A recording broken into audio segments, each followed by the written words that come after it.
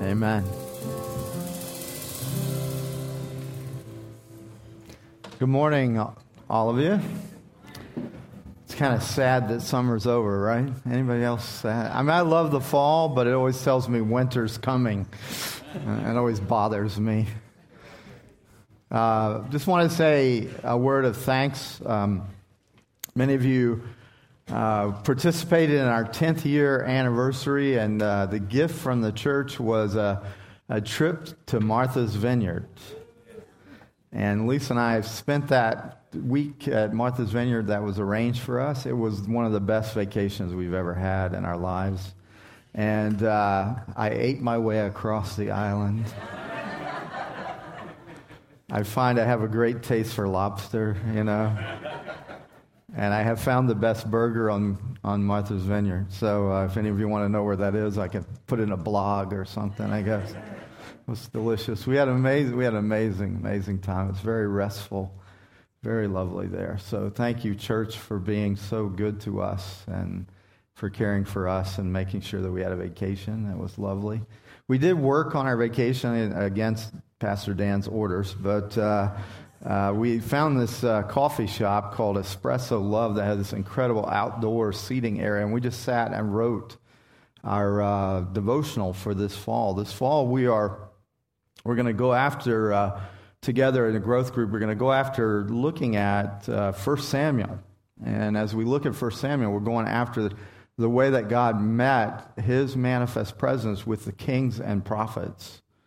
And we're gonna. I think you're gonna see as you go through this together with us. You're gonna see how the narratives of the Old Testament really speak to how we are experiencing life today. And I think it's going to be a powerful time together with us. I really enjoyed writing my sections. Lisa writes the bulwark of it, and she gives me a couple weeks to write. And everybody always knows which two are mine and which ones are hers. But we sat and we drank coffee and we wrote this week, and it was such an enjoyment. And I think we're going to have a great fall together. If you're new to us, even this summer we've been doing series.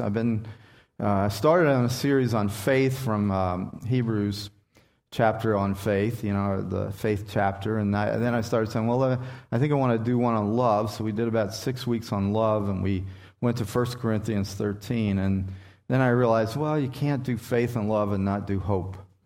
And so been doing the last few weeks on hope. The first 2 weeks were basically on the experience of hope and on what biblical hope really is. And then last week I started the heavy part of the series where we talked about hope that confronts death, or hope and facing death. And then this week's another heavy week. I'm not a great scheduler, I guess. I should have done something lighter. But this week we're going to talk about hope and suffering. So we're going to be a little bit deep here. Now, I think it's fitting to talk about hope and suffering when you're before a communion table. I think it's a fitting thing to do because our hope comes out of the suffering of Jesus. And so as we look at the scriptures together, we're not going to talk about what we think hope is. We're going to talk about what does the scripture portray hope to be. So we're going to read a little bit of the Bible together. We're going to read from 2 Corinthians chapter 4. In the Hope series, I've based almost everything on Paul's definitions or Paul's descriptions of hope, and because he writes so much about it. So we're going to read. It's going to be a little bit of a lengthy passage. We're going to read in chapter 4 from verse 7 to verse 18, and then we're going to jump over to chapter 12 of 2 Corinthians, because it's important to kind of get the balance of both the personal and the interpersonal aspects of hope. So would you read the scripture out loud with me? I like it when you read with me. It just lets me know you're actually there. So, all right, so let's read together. But we have this treasure in jars of clay to show that the surpassing power belongs to God and not to us. We are afflicted in every way, but not crushed, perplexed, but not driven to despair, persecuted, but not forsaken, struck down, but not destroyed, always carrying in the body the death of Jesus, so that the life of Jesus may also be manifested in our bodies. For we who live are always being given over to death for Jesus' sake, so that the life of Jesus also may be manifested in our mortal flesh. Oops, sorry. Went a little fast. So death is at work in us, but life in you. Since we have the same spirit of faith, according to what has been written, I believed, and so I spoke. We also believe, and so we also speak, knowing that he who raised the Lord Jesus will raise us also with Jesus and bring us with you into his presence. For it is all for your sake, so that as grace extends to more and more people, it may increase thanksgiving to the glory of God. So we do not lose heart. Though our outer self is wasting away, our inner self is being renewed day by day. For this light momentary affliction is preparing for us an eternal weight of glory beyond all comparison, as we look not to the things that are seen, but to the things that are unseen. For the things that are seen are transient, but the things that are unseen are eternal. Now we're going to jump over to 12. So to keep me from becoming conceited, because of the surpassing greatness of the revelations, a thorn was given to me in my flesh, a messenger of Satan to harass me, to keep me from becoming conceited. 3 times I pleaded with the Lord about this, that it should leave me. But he said to me, my grace is sufficient for you, for my power is made perfect in weakness. Therefore I will boast all the more gladly of my weaknesses, so that the power of Christ may rest upon me. For the sake of Christ, then, I am content with weaknesses, insults, hardships, persecutions, and calamities. For when I am weak, then I am strong. I'm going to have us pray for a second, but before we do, would you just look at verse 10 one more time with me? There are many of us that this is a passage that's important to us. I don't know how many of you memorize scriptures, but I memorized 9 many years ago, probably 35 years ago. My grace is sufficient for you. My power is made perfect in your weakness. And I have often referred to this, for when I am weak, then I am strong. But seldom have I really focused in on this, I am content with. Can you look at that with me for a second? That's not an easy verse, is it? I am content with weaknesses.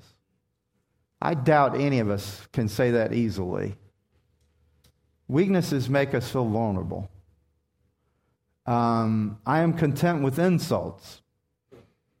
Now, we experience a lot of insults just living in New York. I mean, all you have to do is make a wrong move when you're driving, and your heritage will be insulted. Your gender, everything, anything. I am content with hardships, persecutions, and calamities. Now, how can he say that except that he has a hope that is greater than his suffering? See, this is what we're trying to get at over these 6 weeks. We're not trying to make you feel better. Truthfully. We're trying to get you to the place where you have something that's greater than what you're suffering. And so in order to do that, we have to look at the scriptures carefully. And then we have to allow them to kind of rub in like salt into our heart, where it begins to preserve us and it begins to change us. So let's pray together, and then we'll look at this together. And then, in the name of the Lord Jesus Christ, we come against the spirit of distraction. We come against the harassing, hindering, and even the kind of haranguing or molesting spirits that try to keep us from any contentment, from any strength, from any sense of perspective on our suffering. We welcome the spirit of truth. We welcome the spirit of wisdom and revelation. That, Holy Spirit, you would make your word very powerful and deep and abiding in us today, that would penetrate deeply. In Jesus' name we pray. Amen. I've been suggesting, and I've taken it from some really good teachers in this. Tim Keller especially is very helpful in terms of talking about hope and living in the city and all of these things, the life that we live here in New York. And as I've been looking at this really carefully, I have seen that the dynamic that changes people's lives, that makes faith real and makes love and experience, is when people have hope. And hope isn't just some kind of wishful thinking. In English, we simply use hope to talk about things that are uncertain. I hope that something will happen. I hope that something good is going to happen. The Bible doesn't talk about uncertainty. It talks about that our hope is built on certainties that have not yet happened but are certain. It is a faith-filled look into the future that produces within you an emotion that is sustainable. It becomes a generator of spirituality in your life. People who are hopeless have no generator for their spirituality. They're constantly dry. They're constantly empty. They're constantly looking to others to somehow pull them out of their pit.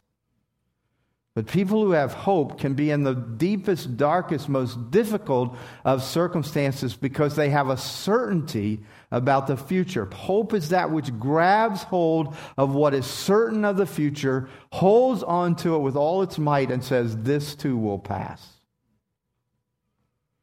It's something that you begin to realize as you study the scriptures in this. You begin to realize God created you this way. He created you to be a hope-based creature. He did not create you to simply live in the failures of the past or the glories of the past. He did not simply have you live in this one-dimensional, only focused on this moment. He has you as this very, in many ways, a very nuanced, a very complicated being who has a future and a hope that no one can cut off from you. And the more that future, that ultimate future and that true future begins to impose upon your present, the more powerful your character becomes, the more positive and not optimistic, but in a real sense of realism and genuineness, you begin to have an attitude change.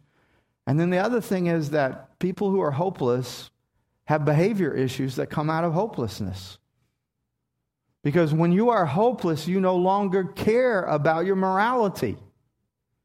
When there is no future and there's only a present, then whatever the best option you have at the moment, that's the only one you're willing to take, even if it leads you to destruction. There has to be hope. And interestingly enough, a lot of people, as I've been around this a long time, a lot of people try to live a fear-based religion. And say, if I'm afraid enough of consequences that my behavior will bring me, if I'm afraid enough of the consequences, then it will keep me from the behavior. The truth is, though, that doesn't work. It doesn't work because you cannot live in fear 24/7 and keep your will in check. Because something will come along that will offer you life, even though the end of it is death. I mean, I don't mean to be, so vulgar or crass, but the reason that pornography is so powerful is because when you first experience it, it feels like life. It gives an adrenaline rush. It gives all kind of endorphins or, pleasure hormones. All of this stuff happens. And it fools us into thinking it's life, only it leads us into death.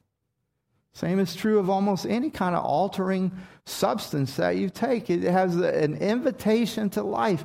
And you may say, well, let's just tell everybody about the consequences of these things. Let me tell you something. In the moment when you feel dead and something's offering you life, you don't care about consequences. You only care about what it will feel like in that moment. And people's guards and their inhibitions and everything that has to do with fear-based character will go down in a second if they think that they're going to feel something. I mean, I remember the first time I ever had powerful drugs. It was when I had malaria. And I shouldn't say this on tape because I'll sound like an addict right now, okay? But I was in so much pain for hours and hours and hours, and there was nothing, no water. They didn't take care of me. They left me to languish in the emergency room because they didn't know I had malaria, and they didn't know they never dealt with malaria in Suffern, and so so I'm laying there. They're like, "You're not a heart attack victim," and I'm telling them I'm dying, but they don't think I am, and so they just leave me there for hours, and then I finally get into my room, and I'm laying there, and they bring this synthetic morphine for me. I forget the name of it. Don't need to know the name, but the thing goes in my vein, and the minute it goes in my vein, I can feel it. And I'm sitting there going, and Lisa's talking to me. I said, "Just shut up right now, dear. Everybody be quiet." Because I'm going, ooh. Because I can feel it going all through my veins. And it's immediate release of pain. And every 4 hours, they gave me that immediate release of pain. And I would just tell everybody, just leave the room and just leave me alone right now. Let me just have this. I mean, it's when you are in deep pain, you're in deep suffering, and anything relieves it in that moment. It doesn't care what you're afraid of. It won't matter what your morality even is. Because in that moment, you feel alive, even though it's leading to all kind of deathly consequences. And I began to realize I can't really be around pain medications because they're very, very, very addictive to me. And you start to realize there's so many things. Am I making sense to you in this? That unless you have a greater hope, there will be always these temptations and invitations that will destroy even your fears. That's why religion doesn't work. It's because religion is fear-based. It's based on consequences. And even sometimes what happens in religion, you don't get immediate consequences, so you go, hey, this must not be bad. And yet it's the destructive force. And so what we're really talking about is that you and I have to be more than just present. We have to be future-oriented. We have an ultimate future. We have a truth, an absolute, an ultimate truth that speaks to us in every situation we find ourselves in. Well, I'm going to talk out of this passage that I read. I want to talk about three things about suffering and about how hope enters into suffering. The first one is really a simple one. Paul doesn't spend a lot of time on this, but he makes it really clear, and he makes it clear this way. He says, suffering for a believer is inevitable. Say that with me. Suffering for a believer is inevitable. Now, this you may say to me, why are you making this point? Because one of the reasons is because as a society, as a culture, we are the first culture that has ever been surprised by suffering. We are the first culture that all we do is complain about whatever suffering we might have. If our download speeds are a little bit slow, we are martyrs. Right? I mean, some of us in this room remember I had a Bible program that had 25,000 diskettes.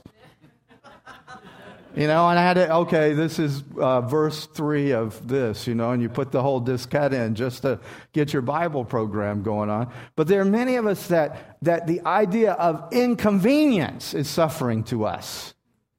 A lack of comfort. If I'm not comfortable, it's a suffering. Do you understand that our forefathers never had this issue? We lose it at death. We lose it. We have nothing but surprise and shock and anger at death. Those who went before us in other societies, death was as common as anything else as birth. And I mean, it may seem weird to you in a sense, but when you go to another country, sometimes when you're in a supermarket and you smell the meat and it's, you smell the blood and all of that, and I get a little sick. I get a little kind of a thing because I like my meat in packages. You know, I like to never know where it came from, play like no one ever suffered to get this steak for me, you know, and stuff like that. I mean, we have put ourselves into a position where we never have to deal with suffering, and we never really want to deal with death. And yet every culture and society before us, it's so common. And loss and hurt and disappointment. We have, for some reason, believed that we should never be disappointed, that we should never suffer a loss, that everything should go our way. And so we have to say this in a sense. Do you understand?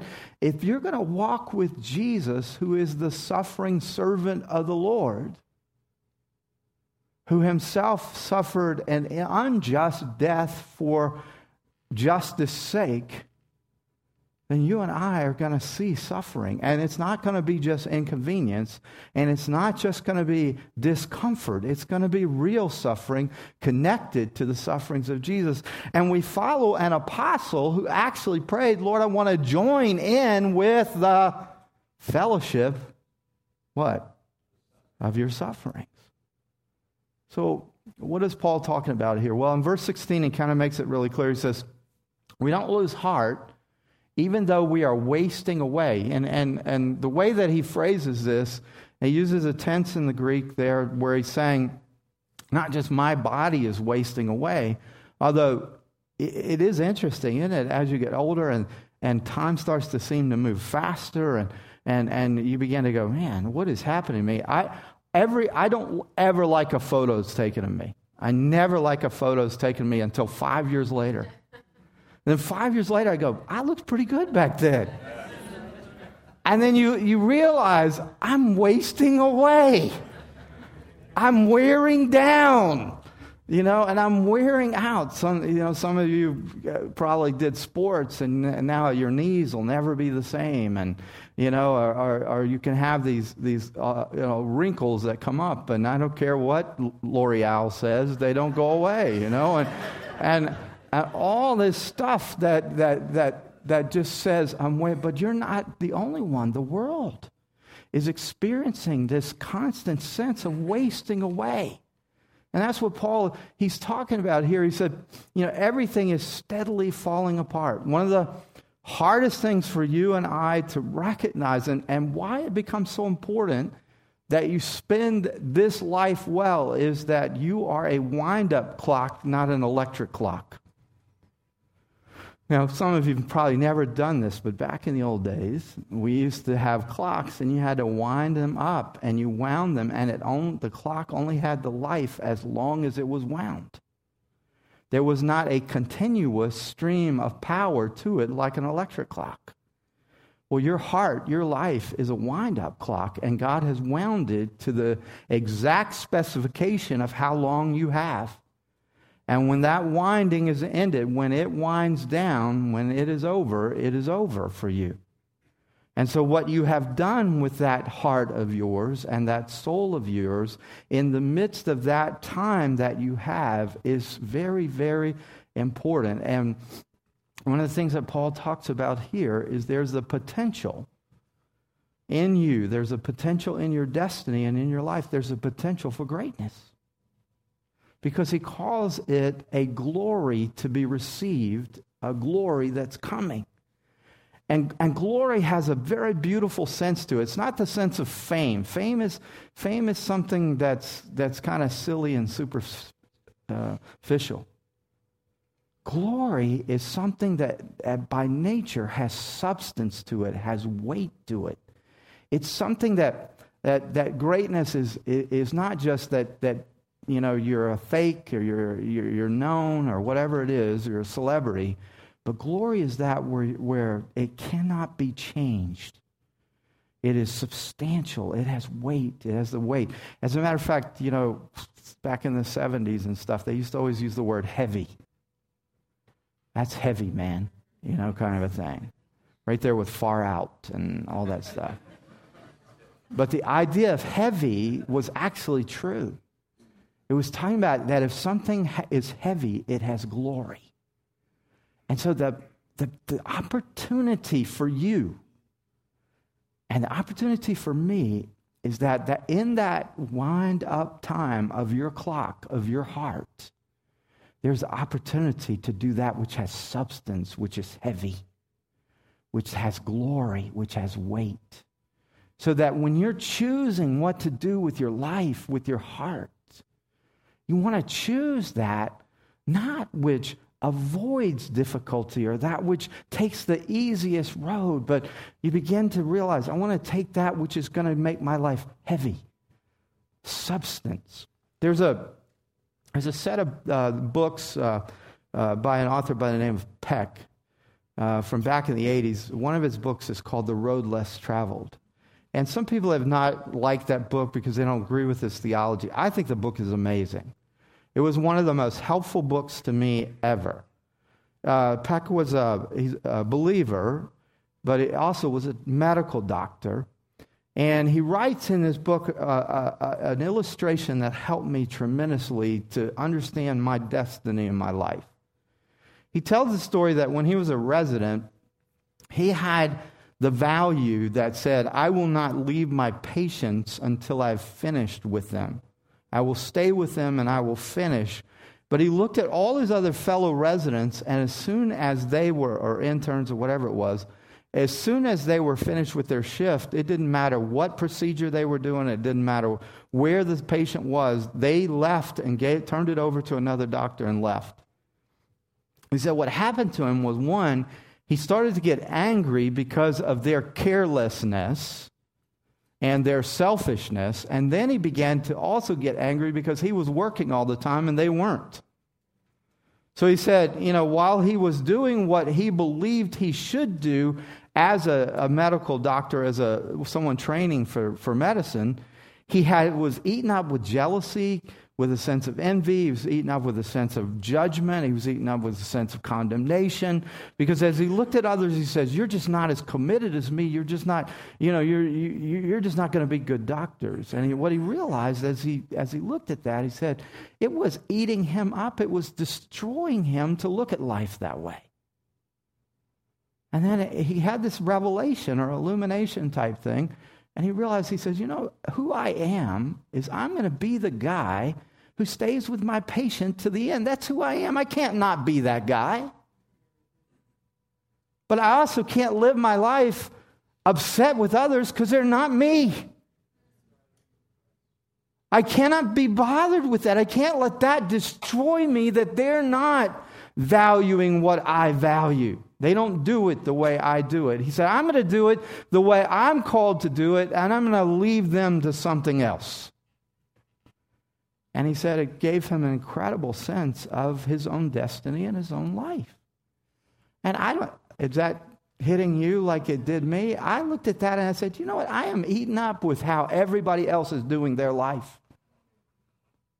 I'm mad at them because they seem easier than me, or they seem like they have more than me, or I'm upset with them because it seems like they get all the breaks and I don't. I'm still working while they're playing. And, I don't know if you ever notice this, but there's always, anytime you get a raise, there's always someone who has $100,000 more than you.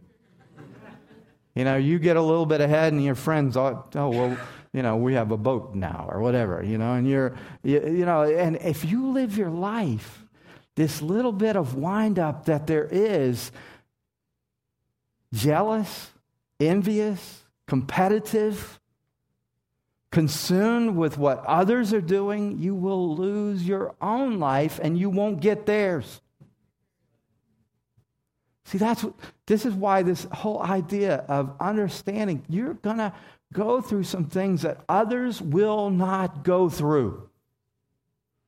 You will encounter some turns and suffering and losses, some insults, some hurts, some disappointments that others will not go through. And if you take your eyes off of Jesus and look at everybody else's situation, you will lose your way. And you'll lose your hope. And it is easy to get blown off course in the midst of suffering. So the first thing to remember is if you're going to follow Jesus, and I tell you, it's worth following Jesus because there's glory. It's worth it. But if you're going to, you got to realize there's inevitability to suffering. Well, then in this passage, he also explains to us that there's a pattern to the suffering. There's a way that suffering unpacks in the life of a believer. And he lays this out pretty well in the passage. One of the things that we have to recognize is the reason Paul's writing this passage in 2 Corinthians on suffering is because his leadership and his apostleship has come under question.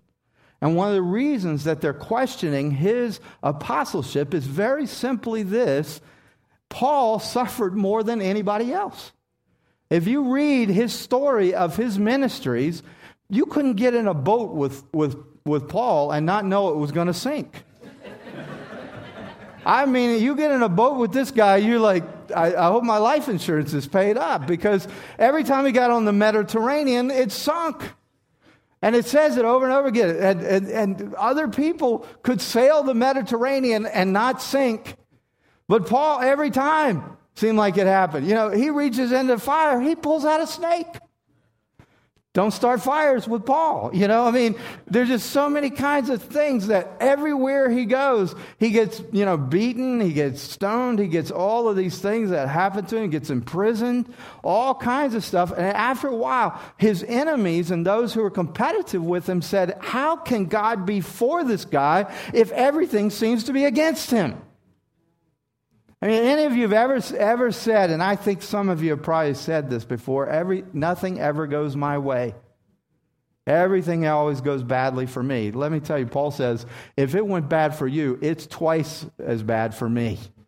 Paul was the chief of sinners, and he was the chief of people who had bad things happen to him. Okay, so he's writing this in one sense because one of the things that's being said is you do not have to listen to Paul because God is not with Paul.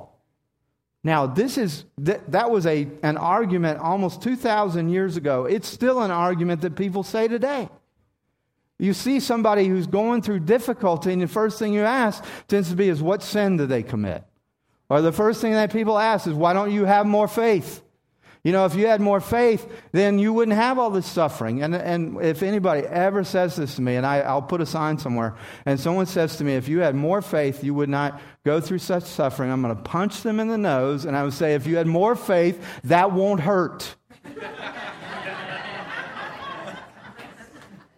Okay, you have enough faith, it won't hurt. All right, because at some point, friends, if you're going to be biblical, and I'm going to balance this out in a minute, but if you're going to be biblical, you have to realize that suffering actually affirms the gospel. It does not deny it. The very heart of our gospel is a suffering Messiah.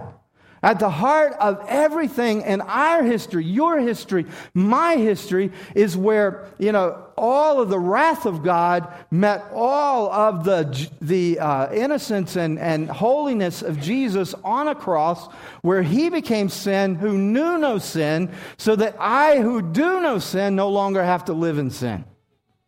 And not only that, but the heart of the history of what we hold on to is that it didn't end on a cross. It ended in an empty tomb.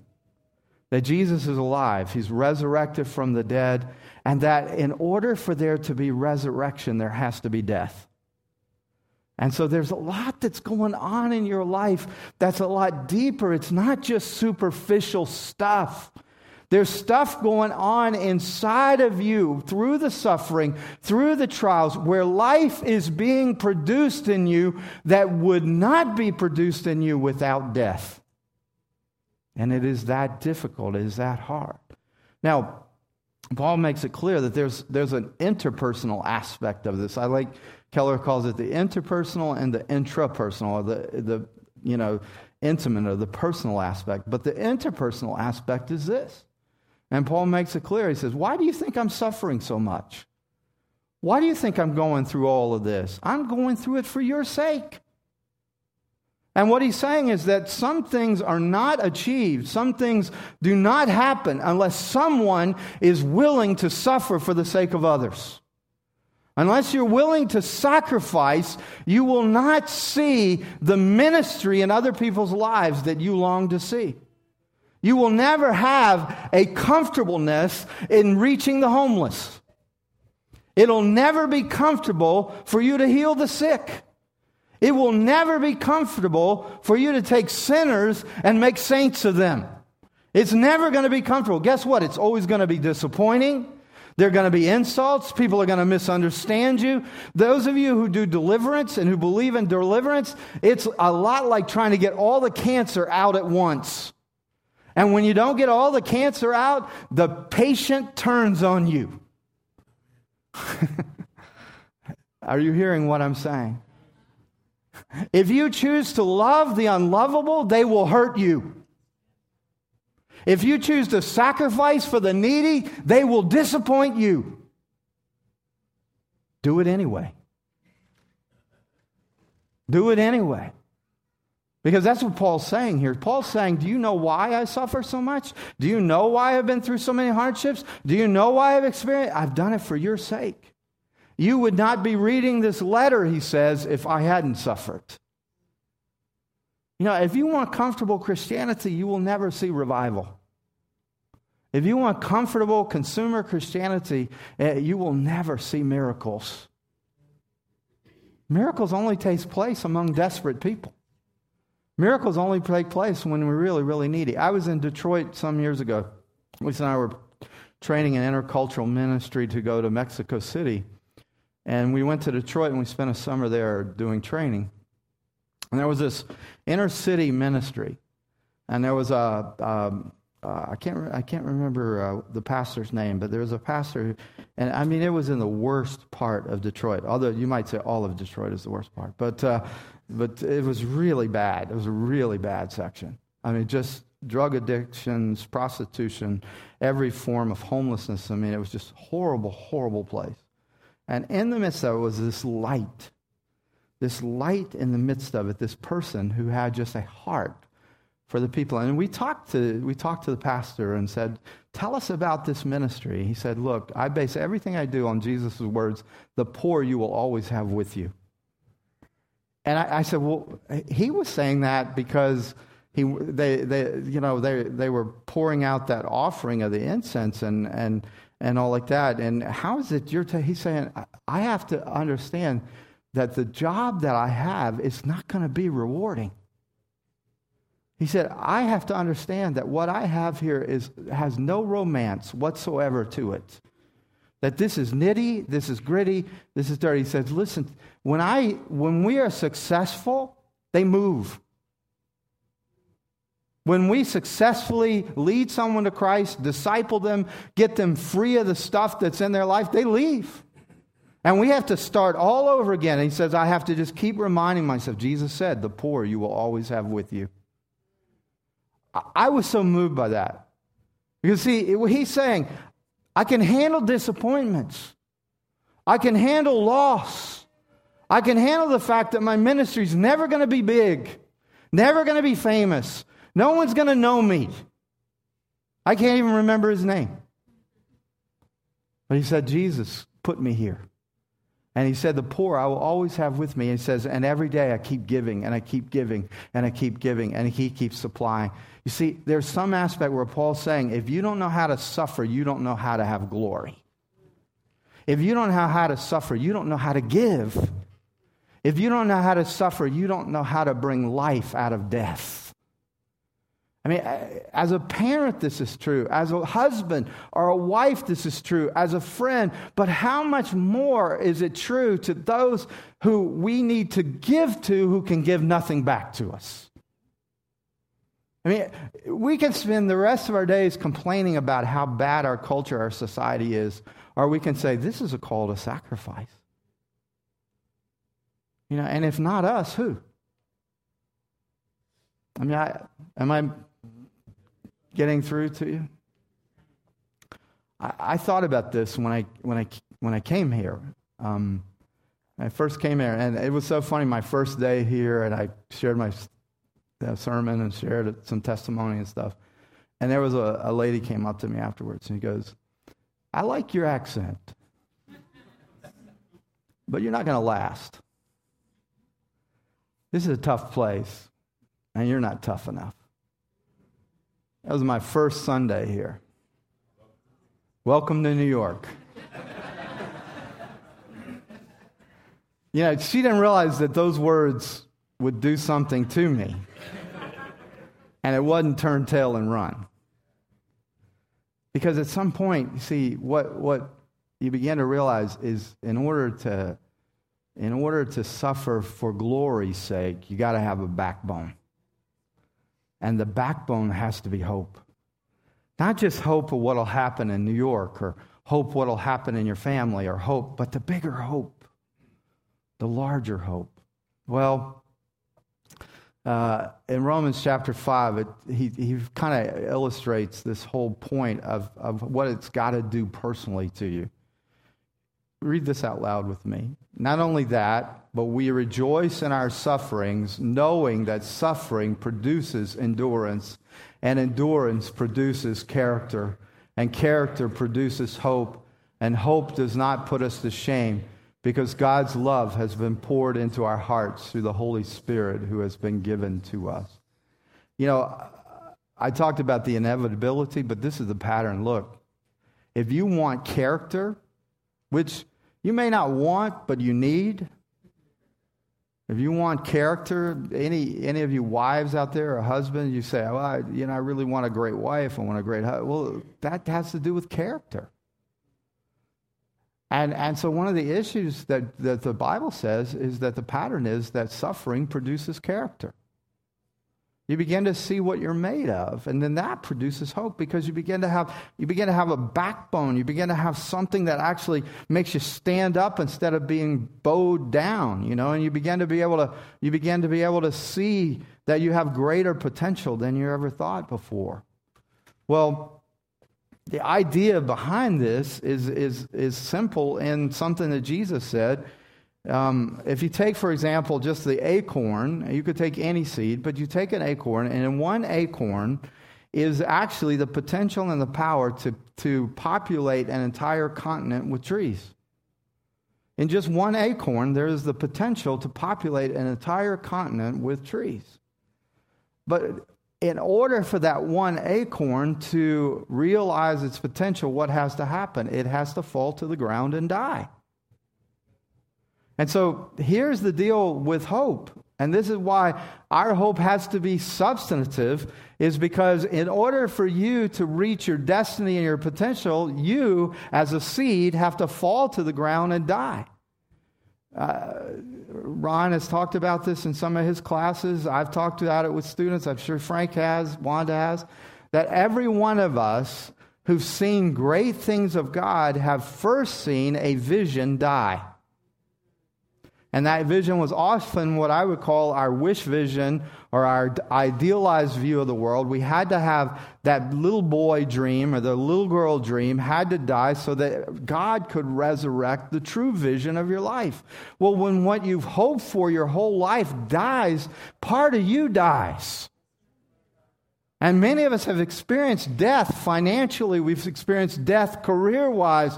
We've experienced relationship death. We've experienced all kinds of hopes and dreams that we thought would make us substantive or make us heavy or glorious or happy or sustained or whatever it is. We've seen them die. We've seen a dead end to something we thought would be the street of our life. Well, that had purpose to it. It had the purpose of really producing life. But if you give up when it dies, then you don't get to experience resurrection. I mean, we are the people who don't believe death is the end for us. We're the people who believe death is a beginning. Well, Dan was talking about this a little earlier. I talked about it last week. Let me just remind you, many of us are heavily influenced by Stoicism. It has creeped in as if it is Christian. It is not Christian. Stoicism is a guarding of your heart by hardening your heart. That is not biblical. That is not truthful. It is not genuine. So Lewis said this, and I think this is helpful. He said, to love at all is to be vulnerable. Love anything and your heart will certainly be wrung and possibly be broken. If you want to make sure of keeping it intact, you must give your heart to no one, not even to an animal. Wrap it carefully round with hobbies and little luxuries. Avoid all entanglements. Lock it safe in the casket, safe, dark, motionless, airless. It will change. It will not be broken. It will become unbreakable, impenetrable, irredeemable. The alternative to tragedy is damnation. The only place outside of heaven where you can be perfectly safe from all the dangers and perturbations of love is hell. I think that's a great quote. Some of you in here, you have made statements, you have made oaths that are hardening your heart, and then you wonder why you don't feel very much. See, every time you come, every Sunday you come, I can tell you this with all guarantee, all assurance and conviction. The Holy Spirit is here pouring love on your heart. But if your heart is a granite countertop, all it does is bounce off. If your heart is already filled with so much anger and shame and guilt and fear, then there's no room for that love to fit. So there's this sense in which you can say and pray, oh, fill me, Holy Spirit, but there also has to be the prayer that says, I'm willing to empty. I'm willing to be vulnerable. And more than anything else, where this counts is that you have to be able to, because it's easy in a way to say, I empty me, and be full of it. What's harder to say is, Lord, I'm willing to love. Because love is where you get hurt. I mean, I hate this with all of my heart, but it's true. No one has ever hurt my wife like I have. Because no one has ever been as close to her as I have. I've disappointed her. I've said hurtful things to her. I've crushed her. I've done things that were utterly shameful. And for her, it would have been easy to put the Teflon up. It would have been easy for her to put the granite up. It would have been easy to put the wall up, but she chose instead, even when she found out all the negatives that there would be to live with me, she said, I don't want to live with anybody else. And inside the shield that she has, I get to live. Inside the circle of what's close to her, I stay. Now, I've learned to be a better person inside of there, and it has made a difference in her life to be near me, but it cost her everything to be my wife, and yet she chose to do it. Now, I'm forever grateful for that, but even more than that, I don't think I would have understood the love of God if I had not had the love of my wife.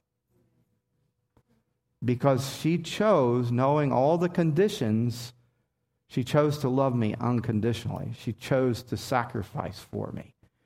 And I can stand up here and say to you, I know the love of God because I have known the love of my wife. And see, that's what this passage is about. This passage isn't about how do I avoid getting hurt? How do I escape getting hurt? How do I play like I'm not hurt? This passage is about how do I go through the hurt and the loss and the disappointments and the pain? How do I go through it and have hope? Well, Paul says it this way. It's pretty powerful. He says, Jesus was raised from the dead. The very meaning of history is that life comes out of death. Out of devastation comes redemption. Now, if you'll track with me just for a little while longer on this is an important part. And the reason I brought it in is because it helps make us understand, because this could all be very, very romantic and ethereal and, just very spiritual. Wow. Yeah. Okay? But Paul brings it into life. And he says, look, I have this thorn in my flesh. Now, many of you in this room might have an opinion about the thorn in the flesh. But the truth is, Paul doesn't explain what the thorn is. And one guy was saying, he said, there have been thousands of dissertations written just on the thorn in the flesh, and we still don't know exactly what the thorn in his flesh, but we know that in some way, being a thorn, it was painful. Being present meant that he was pretty much constantly dealing with it. And then we also know that he asked God over and over again to get rid of it. And the answer was no. I mean, here, for all of the people who say, if you have enough faith, you won't have any problems, Paul kind of flies in the face of that. And he actually says, this was something I asked God to take from me. It's painful to me. It's hurtful to me. It's difficult to me. It even seems like in some ways it handicapped him. And yet what he's saying is, God said, I'm not taking it away from you. And then the Lord gives him a revelation. I might be in Paul's place and go, Lord, I don't care about the revelation. Just get rid of the thorn. But Paul says the revelation was enough, that his grace, that God's grace was sufficient for the thorn. Wow. Doesn't that remind you in some ways of Jesus? Didn't he go to the Father and say, what? Take this thorn. He called it a cup. Take this, if there is a way that you could take this thorn from me. If you could take this cup from me, but if not, then not my will, but yours be done. Well, what is Paul saying? What is Jesus saying? Well, he's saying that there are times that there are certain sufferings in your life that without those sufferings, life doesn't come. Some of you, the job you have right now, you might be saying, God, take this from me. It's a thorn. Take it from me. And he's saying, no, this is the way I want life to come. Now, this is really powerful if you think about it, because Jesus uncomplainingly suffered infinitely. What happened on the cross was not like any suffering you've ever had. He who had always known intimacy and oneness with the Father, when he became the curse for our sins, he immediately felt the separation from the Father. He felt the weight of all our sin. He who knew no sin became sin. The very Son of God experienced infinite suffering in his season on the cross. He did so without complaint. What Paul is basically saying here is, if you and I can learn to deal with our finite suffering, I don't even begin to understand infinite suffering, but the idea here of what I have is finite. In other words, it has an end to it. It is not that, you and I, sometimes what happens is we think because it feels like it has no end, that therefore it has no end. But everything you're suffering is finite. It's transient. It's only for a season. And if you can learn to do that without complaining, as Jesus did, then what will happen is your suffering will become a sacrifice like Jesus sacrificed. And what you're paying and what you're paving the way for and what you're making possible is life like Jesus made life possible. Every single time that you suffer and you complain, you lose the sacrifice. Because now you're asking for payment. You're asking for a negotiation. You're trying to get leverage so that you don't have to hurt anymore, so you don't have to be disappointed, so you don't have to incur insults. Instead of recognizing that by suffering with hope, what you're doing is you're paying a price for your family. You're paying a price for your church. You're paying a price for your community. It's like that person in Detroit. No one knows their name even. No one knows about that church. No one writes up some big thing. But in heaven, there will be glory because they're known in heaven. And because of every single person that they saved out of the pit, every person they saved from death and hell, every single one of them will be a testimony to the value of the suffering that was done without complaining. They brought life where there was death. They came in and they died in the death so that life could be birthed in the others. If you live in Nyack, there's death in Nyack. If you want to see life in Nyack, you have to enter into the death of Nyack. Here in New City, there's materialistic death. You have to enter into it. You have to be willing to suffer for it. You have to be willing to be poor among the rich so that the rich can really experience the life of Jesus. Now, I get excited about this. Am I getting it across, though? You see, I don't even have the time to tell you about the future aspects of this other than just briefly. I mean, not only is there, in this moment, there are things that are going on. But Paul compares in 4:8 and 1:8. He makes it clear. He said in 1:8, he says, I want you to be aware, brothers, of the afflictions we experienced. Now, the affliction that he experienced was so burdensome to him that it went beyond his strength, and he despaired of life itself. Some of you have made the mistake of thinking, because you know that verse that says he will give you no more than you can bear, that you know how much you can bear. The real issue is that you and I have comfort zones that say, I don't want to feel this, but we need to break forth from those. And so he gives us what feels like more than we can bear. And then in 4:8, Paul's describing the situation from perspective of later, and he says it this way: I was perplexed, but I'm not driven to despair. I persecuted, but not forsaken, struck down, but not destroyed. In other words, there's this beautiful balance that happens in hope, where you're totally honest about what it feels like. Now, see, this is different than complaining. Complaining is when you begin to conclude things about what you feel. This isn't fair. Why does this always happen to me? That's complaining. It's always, I always get the shaft. I always get the short end of the stick. That's complaining. But when you say, this is perplexing, this is difficult, this is hard, you're just being honest at that point. You're being real. You're being genuine. But what Paul says is, as you go through it and it feels overwhelming and you begin to want to despair, remember that in the midst of this is a hope that transcends this circumstance and says, I might be perplexed, but I'm not going to be driven to despair. Say that with me. I might be perplexed, but I'm not going to be driven to despair. I'm persecuted, but not forsaken. I'm struck down, but I'm not destroyed. Now, there's some of you, I just feel the Spirit on this for a moment, okay? There's some of you, you're in trials right now. You're in suffering.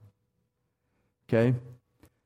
If you're in a trial, you're in a time of suffering, you're in something financial relationship, would you just stand up for me? You're in a physical trial, your physical health, you're in a difficult circumstance, something that you feel might be somewhat hopeless in many ways. Okay? There's lots. Are the rest of you lying? No, okay. All right, look around the room. There's lots, right? Okay, if you're together as a couple, would you hold on? If you're not as a couple, would you hold on to somebody behind you, around you?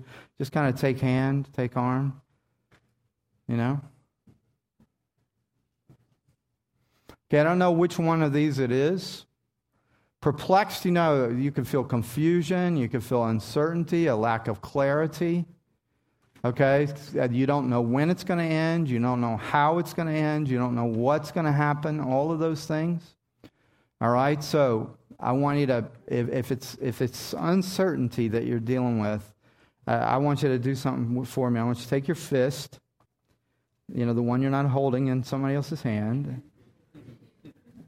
Take your fist, and I want you to put it like a stake in the ground. Stake in the ground. Okay, and right now you can say, I feel perplexed. Say it. I feel uncertain. But I choose not to despair. That's good. Come on, do it again, okay? Perplexed. Uncertain. But I choose not to despair. Okay? Are there any of you that is where you feel like you're harassed, you feel like you're being persecuted, you're being hindered, you're being, betrayed, insulted, you're being let down? That's the idea here. So say same thing with the hand. Persecuted. But not forsaken. You know what that means? I'm not alone. I'm not alone. Say it with me. I'm not alone. I will not go through this alone. Do you know why that's important? It's because in the midst of trials, it's easy to think you're all alone. And when you do that, you lose heart. Okay, so say it one more time. I am not forsaken. I am not forsaken. This is only temporary, what you're going through. Okay, now, if you have failed, whether it's your fault or someone else's fault, or you feel like it's a dead end, you've been struck down is the idea. But in this verse it says, but not destroyed. So let's say this together, okay? Struck down. Dead end. Failure. But not destroyed. So you have to have both. You have to have the honesty of the situation and then the truth of the future that is a certainty. You are not driven to despair because God is with you in this. He has not forsaken you. And even though you might feel like you've been destroyed, you have not been, because you are in union with resurrection life. One more time, just put that hand there. Whether it's perplexed, persecuted, or struck down, whichever one, you have a hope. You're calling to the future. You're calling to the future. And the future is not based on what you've done or what you're going to do, but based on what the Lord has done for you and what He has for you, the resources He has. I ask you to close your eyes. I ask everyone to stand with me right now. Just to close your eyes. What I see...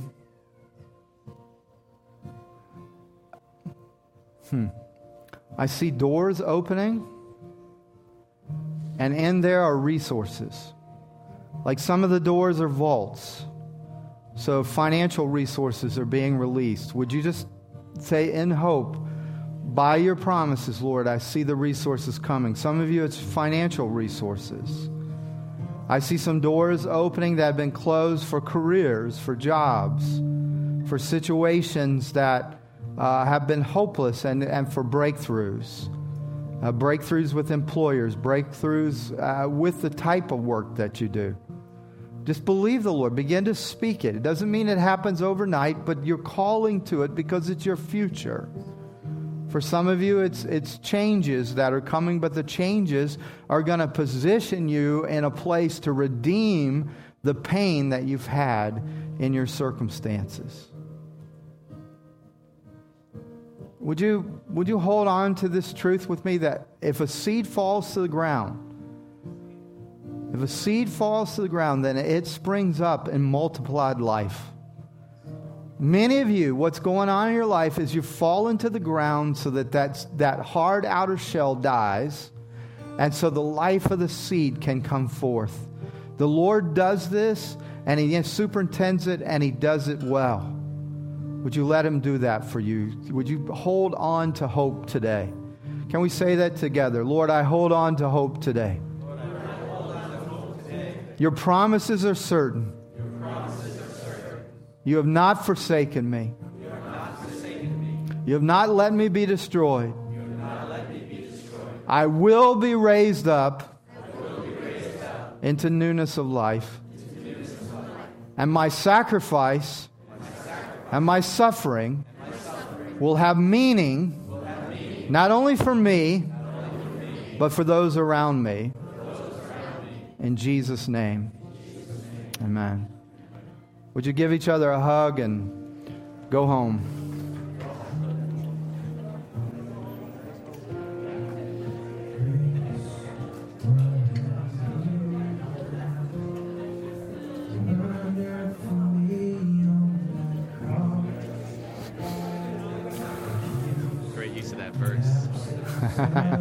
Yeah. Anytime you're just using the scriptures itself, there's so much more power. It's not my words. Too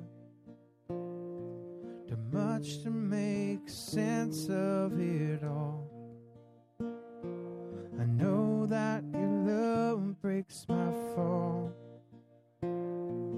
Scandal of grace, You died in my place, so my soul will live and also be like you, to give all I have just to know you. Jesus, there's no one beside you, forever the hope in my heart.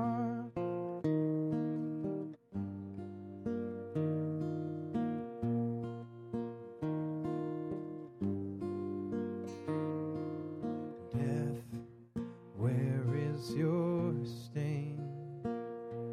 Your power is as dead as my sin.